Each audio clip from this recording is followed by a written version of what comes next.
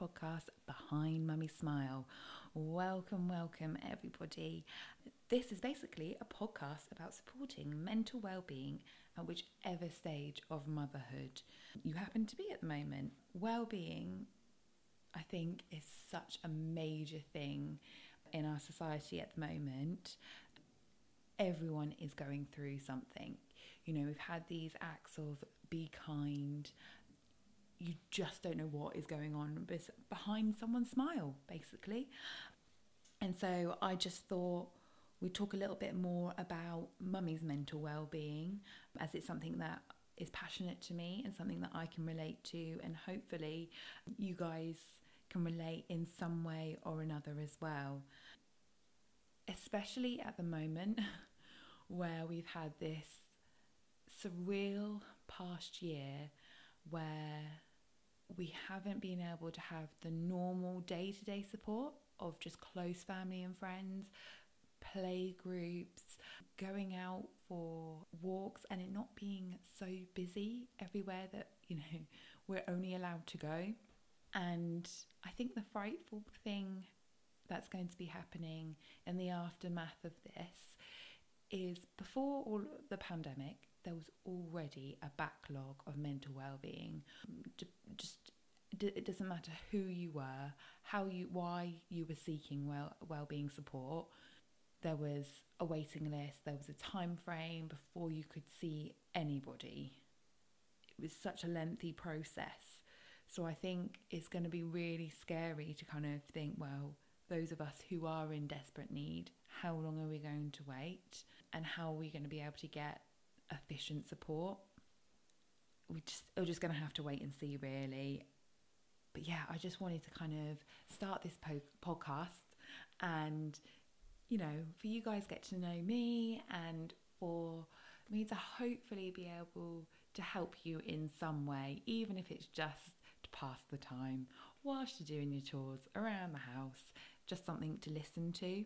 You know, it's really, really tricky for anybody to open up and talk about how you are truly feeling. You know, you've got the fear of being judged, the fear of being misunderstood as a mum. It can be so scary to trust anyone with how you're truly thinking as well, those deeper thoughts that you're having. You know, from my experience, I was really scared to open up in case they took away my babies, in case they would see me as a terrible mum.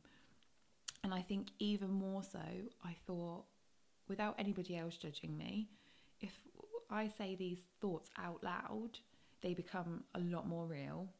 And I knew then I was going to judge myself that I had basically failed as a mum. You know, why am I doing this?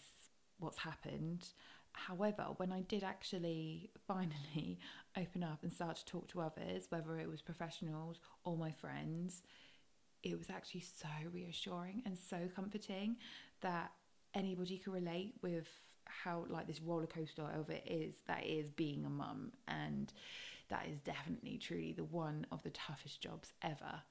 And I just think it's really important that we're able to open up to one another and support one another in any way that we can, even if it is just a case of listening, having a cup of tea and listening, or a glass of wine, depending on what time it is, but just listening to one another, because we have all been there.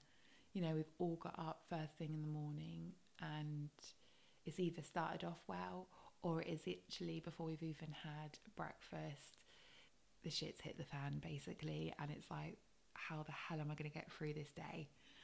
And, you know, we have our good days, we have our bad days, and I think, I'm going to say this really early on, I think it's really important that any decisions that you make about that, you know, any life-changing decisions that you're going to make, do not make them on those bad days. You know, kind of pencil them down, come back to them when you are feeling better, when you're in a clearer frame of mind, talk them through with somebody, or just reflect back on them on a better day. So I think that's sort of a really good tip. If you don't take anything else away from this, you might just take that away, hopefully. So I thought, I originally wanted to start doing a book, and I thought, who am I? No one's going to buy a book from me. Who am I? Nobody. But I thought, well, it was really my husband, because he listens to so many different podcasts. I thought, okay. And he suggested, well, whilst you're kind of working on your book in the background, aside from being a teacher, why don't you look into doing a podcast? And so I thought, well, okay, I'll give it a go. And I've had the support from my sister. She's in that kind of production industry, so she had some equipment, and I've been able to talk it through with her. I thought, well, why not? What's the harm? It's something that's close to my heart. It's something that I can relate to. I've suffered with anxiety for as long as I can remember. I used to get like what I call tummy migraines when I was little, like in primary school and early secondary school. And I went through all sorts, going to see the doctors, having ultrasounds. And it's only now, like when I find out more about like children's mental well-being and the effects on them, and it's normally in your tummy, you get tummy aches, like cramps. But I'm like, oh, so that was probably my anxiety. So I've had it, for as long as I can remember, even longer than I thought I did. It really hit me in my early 20s, which seems to be a common theme when I talk to other people. In your sort of like early 20s, that seems to be when it doesn't matter, like whatever's happened in your teens, it all catches up, and basically, you're screwed. My anxiety got really bad in my early 20s, so much so that like I had my husband with me, so he'd be like my comfort blanket if I'd go out with my friends. I'd have him with me, which seems now so ridiculous and so sad, and my friends probably thought, God, we're such a loser, why is she bringing her husband with her all the time? So it was just going to like places, like even just for dinner, I'd get myself so worked up. I'd have to, right, what's my excuse going to be this time? How am I going to get out if I need to escape? Which I never did, but I would sit there, literally my palms sweating, my tummy like churning, and I wouldn't drink. I'd literally be like having water and a salad because I wouldn't want my tummy to get worse. And I'd be like a nervous wreck inside the whole of like the greeting, the waiting for the meal, all of that sort of stuff, eating the meal, I'd kind of like pick, my head would be all fuzzy.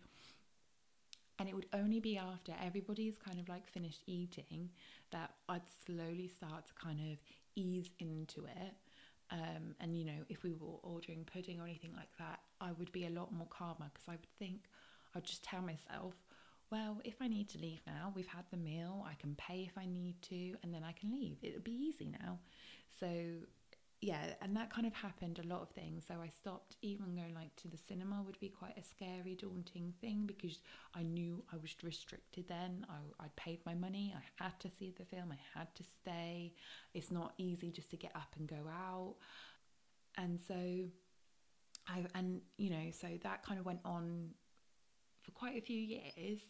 And it, the thought of having a baby, which I'd always wanted us to start having a family, but the thought of having a baby growing inside of me was that kind of out of my control, out of my comfort zone. What if I'm gonna have a bad tummy, my tummy's gonna be all bubbly, and I've got to focus on this life growing inside me. How am I going to cope and be able to look after it? And then when it's born and I'm not very well, or, what am I going to do? And actually, the pregnancy, when I did get pregnant sort of in my mid-20s, all went quite smoothly, and it kind of calmed me a lot, because I was like, right, I don't have to it's not myself that I have to focus on now, it's something else, it's keeping my mind busy. And towards the end, when my baby didn't come on time, typical boy, and this whole thought of, oh, I'm going to go into hospital and this is going to happen and it's just going to go pop, some of us first-time mums think it's just going to be a bit of a breeze. That did not happen, in the sense that my baby did not want to come out. I'd clearly made the home far too good for him. Even when I went into being induced, I was in there for a good couple of days. They had to break my waters. Still took forever for him just to come, but like I was very calm. I remember sitting on the bouncy ball and having Radio 1 playing in the background, just like, yeah, this is good. This is good vibes. Just keep it calm, Amy. Just keep it calm. And then it suddenly hit where everything starts getting real, and I end up ripping the drip thing or whatever it was out of me. And then I was like, oh, I need a wee. And then like as I'm going for a wee, oh, I need to push. And all of a sudden it's just like, no, because you are only this many centimeters dilated. You can't be ready to push. No, I need to. And once they got me onto the bed, it was like, yeah, we're going to go get towels and everything ready now because baby's coming. So that's Charles for you. Does things when he wants in his time. Yeah, that, oh my God, that is really him. And then everything kind of, when he was here, he was the main focus. So my anxiety that was really, really bad kind of fizzled out. And I know for a lot of first time mums, the opposite can happen. So I know when you have your first baby and they just let you go home with this new life and you're thinking, what the hell am I supposed to do now? And you just spend forever staring at your child with like no sleep. I think the no sleep is the killer. But anyway, sidetracked. Yeah, a lot of mums can feel the opposite, where you're just left with this child and you think, oh my God, what the hell am I supposed to do? And you become a bit of a nervous wreck. I'd already been a nervous wreck. So once the baby was here, I was just like, okay, well, I just need to focus on him. And we were in a routine. I think going with my husband, when he was going back to work, that's when I was like, oh my God, you've got to be completely alone. I was a bit of a nervous wreck then, I'm not going to lie. But yeah, you just kind of get into your stride. And the older they get, your fears kind of change and develop with them. So where they've gone from being still and not being able to move, your fear is kind of, are they getting enough sleep? Are they getting enough milk? Are they still breathing? So then they start moving around, and every stage you're like, oh my God, oh my God, oh my God, they're doing this. Now I've got this to worry about. Now I'm going to stress about this. Yeah, it's fun being a mum. That's why I say like definitely the toughest job ever. And there is no manual, there is no training for this. You are just thrown into it, all fun and games. And then yeah, so that kind of all went nice and smoothly. Charles and I went to play groups, and I think it helped as well that some of my close friends from work, and we'd all had boys around a similar time. There was about 4 of us. So we were really good support, getting us out of the house each week, working part-time. We had Thursdays and Fridays. And also my gran as well was amazing in the sense that she would say to me, right, Thursday, you're coming over to me for lunch. And we'd go for a little walk, and she was just like, I'm just getting you out of the house. So that was brilliant. That was really, what I needed. And then you kind of get to that point. I think Charles was about 20 months or so, that I was like, yeah, I got this. Let's have another one. Oh, God. Yeah. So then you think, oh yeah, this is lovely. Let's go for another one. Oh, it will be so cute when they have their, brother or sister with them. I think that's when when I found out I was pregnant with Freddie, everything just seemed to go wrong. I don't know what it was. Something was clearly against me. It all started, I don't know even if I had found out I was pregnant, but on a Thursday morning, Charles and I, as part of our routine, we're going to go food shopping. Anyway, as I reversed out from my garage, because it's in a garage block, there's a garage directly behind mine, I just went into it, reversed straight into it. I was like, great. Pull back forward. Was like literally scared someone had seen and they were going to come and shout at me, and cried my eyes out. I'm a bit of a control freak, so if something doesn't quite go to plan, I can lose it. So then I came in, Charles went to sleep, And yeah, I just cried. I wrote a little note and just kind of slotted that by the garage, and spoke to my two go-to people, my dad and Owen, my husband.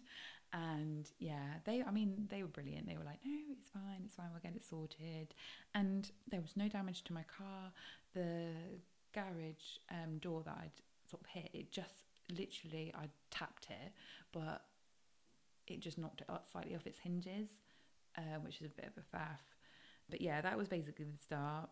And then the main thing was then a couple of months later, Owen's van that he needs for work. He's a gardener. That just decided I don't want to work anymore. And getting a new van, absolute palaver, a trusted van. They're just, so much money as well. We just couldn't find one. So bless my dad, had lent me his little low-down sports car, and Owen had my car. And it's got the two doors at the front with the folding down chair. So trying to get a young child in and out of that whilst pregnant would have been comical for other people to see. Not so much for myself. A bit of a pain in the butt, really. And it was a lot, I'm used to hire a car. This was a lot lower. So getting in and out was always fun for me as well. Yeah, it was just, it sounds so trivial now. And you're probably thinking, oh, for God's sake, there are worse problems in the world. But it was just lots of little things with that. And it was quite a few months of not having my own car and just not what I'd envisioned when I was pregnant and all of that sort of stuff.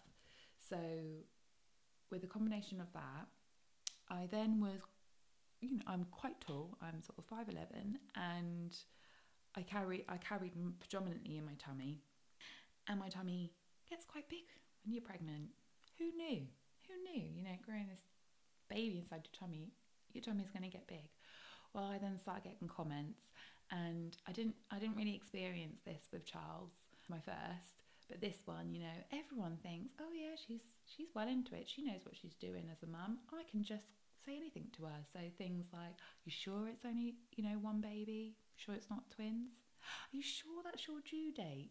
You're not due any sooner. Oh, if you get any bigger, you're gonna give birth to a beach whale. And you just think, and these were coming from other mums, and you just think, why would you say that? So all of that with was just adding to my insecurities. And where I'd suffered with anxiety in the years before, I hadn't really had the deeper experience of depression. I think I probably had, reflecting back, but not really being aware. My anxiety had been mainly the forefront of it. So then I went into full depression, where I would be able to go to work my 3 days a week and smile. Hi, mummy, smile. Smile is normal. Everything's good. Oh yes, I am a fat pregnant woman. Thank you so much. Yes. And then come home, not talk to anybody, just shut down. I'd go up to, just lie in bed and literally not move, not eat, not drink, for quite a long time. I spoke to my dad quite regularly on the phone, and he started picking up, why is she not talking properly? What is going on? And Owen would talk to him and say she's not right. And so he long story short, my dad just kind of right, when's your next midwife appointment? I'm coming. And he did. And when we were there, the midwife, who was so lovely, really, really lovely. And just to kind of go off the track a little bit, with Charles, my firstborn, I had everyone I saw was different. The midwives were different, pretty much the doctors, every time it was different. Whereas this time I wasn't based in my main surgery. It was sort of a smaller surgery, like a doctor's kind of room thing, which meant that I pretty much saw the same midwife every time. And I had the same health visitor every time this time around as well. So I think that really, really helped. So if you are feeling low, a little bit more insecure, a little bit more anxious, whether you're pregnant or in those sort of early stages of motherhood, try and keep that contact with either the same GP or the same midwife.